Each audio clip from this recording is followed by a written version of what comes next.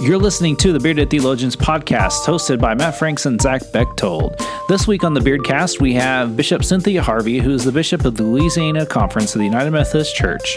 After interviewing Bishop Harvey, we discovered that it would be best to have her interview be a two-part series, so you're listening to one of the parts of the two-part series. We hope you enjoy listening to the Beardcast. Something I do want you to tell us about, you just got to go to the Holy Land, and I'm always really fascinated. I've never been, and so I'm always really fascinated when people get to go, and so I try to live vicariously through your stories. So would you mind telling us a little bit about that?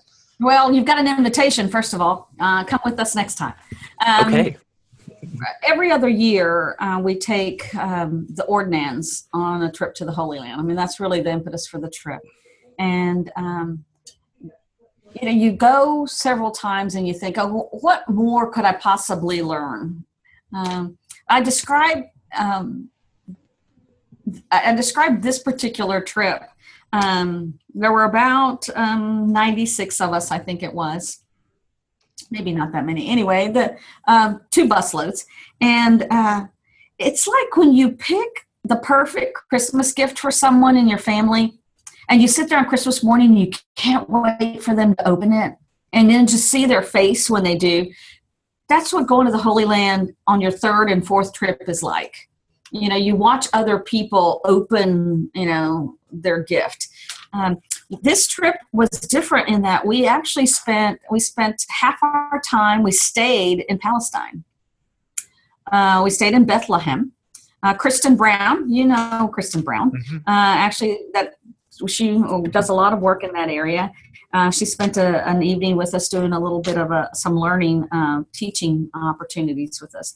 But staying on the West Bank and every day going into Jerusalem or out of the West Bank was just fascinating. A great experience. And, when you think about those Palestinians cannot leave.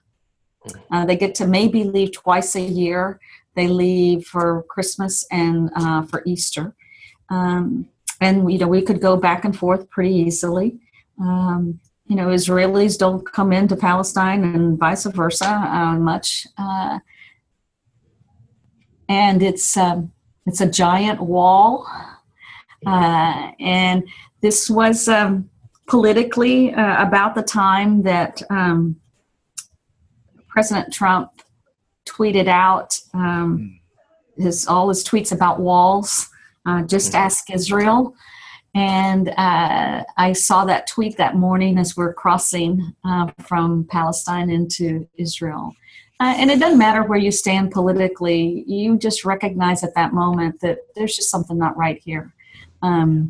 So spending time in Palestine was really important for our folk because they got a very different taste of what life is like on the West Bank.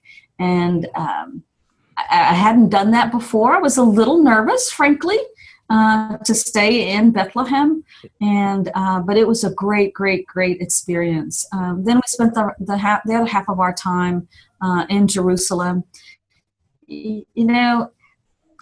People talk about not feeling safe there.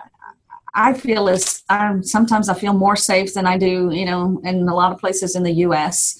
I never felt threatened. I never felt unsafe. They don't take you to places that are going to be unsafe. The guides are all in conversation with one another. So it's just such an incredible, incredible opportunity. The last trip we made, we did not get to go up into the Temple Mount. And that, probably because it wasn't safe for us to go there. So this time we did. And, I have been there before. I've been there when I could go inside one of the mosques. I can't do that anymore. So that was really interesting. They're having some trouble, obviously, with tourists who are canceling trips because they're scared.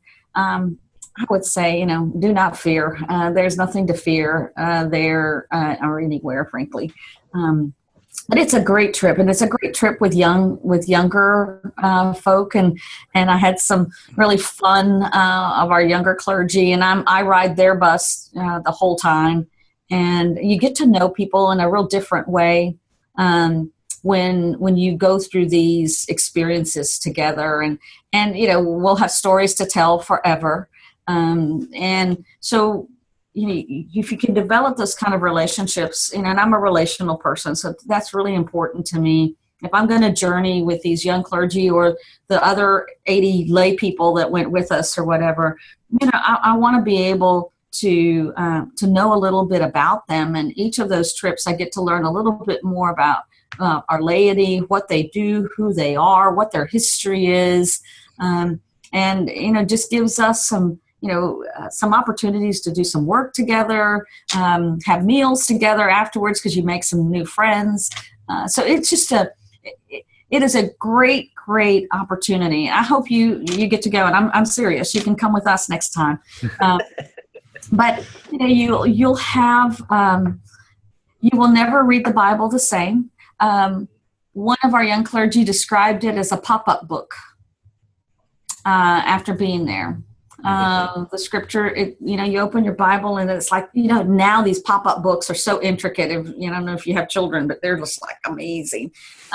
And so you open this and it's like a pop-up book. It's three-dimensional. The stories are incredible.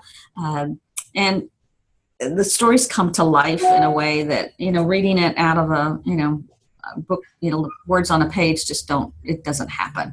Right. Things like singing in St. Anne's, this is beautifully, perfectly, acoustics are absolutely perfect. And to go in and sing hymns in that space, to share, used to be my least favorite spot, and it's actually becoming, for different reasons, a favorite spot. When we go to the garden tomb, that's usually where we have communion at the end. And, they always tell you, this could be the site. There are very few places that they say, Jesus actually, stepped foot right here. And when you go to the garden tomb, in my mind, I'm thinking, I don't think Jesus could have been here. It's next door to one of the major bus stations in Jerusalem. So you walk in and it's in a hustle bustle corner in Jerusalem, and you're hearing, bus number 52 leaving for Jericho, that kind of thing. And it's chaos and people are coming and going. And then we stop in this moment and we have communion. And, I just think that's just kind of how our world is, huh? It's chaotic and things are going crazy and you're hearing, the bus leaving for Jericho. And in the midst of all that, God shows up.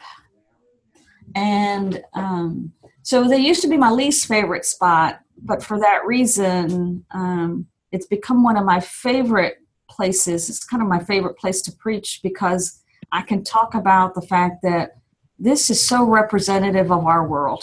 We're being pushed and pulled to bus number 52 going to Jericho, to the way this is set up is there's like little vignettes of places where you celebrate communion. So there's the Pentecostal preacher next to you, shouting fire and brimstone. There's the nun behind you over here with the priest serving. So there's all of this going on. And I think this is what my life is like. With all this kind of stuff. And yet in this moment, God shows up in the breaking of the bread. So it's a great experience. I highly recommend it. Not to put in a plug for EO, but EO does a great job. This is what they do. I mean, they do a lot of trips. All their trips are great, but their Holy Land trips are amazing. Our guide, our guides have been Palestinian, so you get a different view. I've been there where I've had an Israeli guide, and you get a different perspective. So, and just when you think you've got it figured out, the kind of the geopolitical, everything of the world, and then you get there and you think, okay, I'm an idiot. I'm ignorant. I don't know anything, because it's so complicated. Everything from when you drive through occupied, where the Palestinians live in Israel, the tanks on the top of their homes are black because they collect water, whereas the other people actually receive water every day. The others, so it's like, oh, the black tanks, of course, now I get that. But, there's just a lot there that it's complicated and complex. And just when I think I've got it figured out, I realize, no, I don't. But beautiful people on all, the hospitality is wonderful because they know that we are there for it. It's holy land to everyone, and we all treat it that way. So it's a great experience. Wonderful. Well, I hope one day that I can take you up on that offer and join y'all. I think our next trip will be 20. Well, we're trying to figure this out because, if there's a call session in 2019, we really don't want to do it, so we're trying to figure out what the best timing is. So we may be a little out of sequence over the next couple of years, but that's okay. That gives me more time. I'll give you enough time. Well, very good. Bishop Harvey, is there anything else you'd like to share? Or, thank y'all. Thank you. I always love having conversations with you too. And I appreciate it. Thank you. Yeah, well, we appreciate you pouring your heart out and everything that's going on in your life and in the world in Louisiana and within your people. Thank you for that. We appreciate it. Appreciate you. All right, guys. Well, very good. Well, for everybody else, we have some wonderful blogs out on our website. If you'll check out beardedtheologians.com, you can find our contributions there. You can also find the back end of the 40 Days of Beardedness, the Lenten devotion that we wrote. And if you haven't started, now's a great time to start and finish that out and take you into Easter.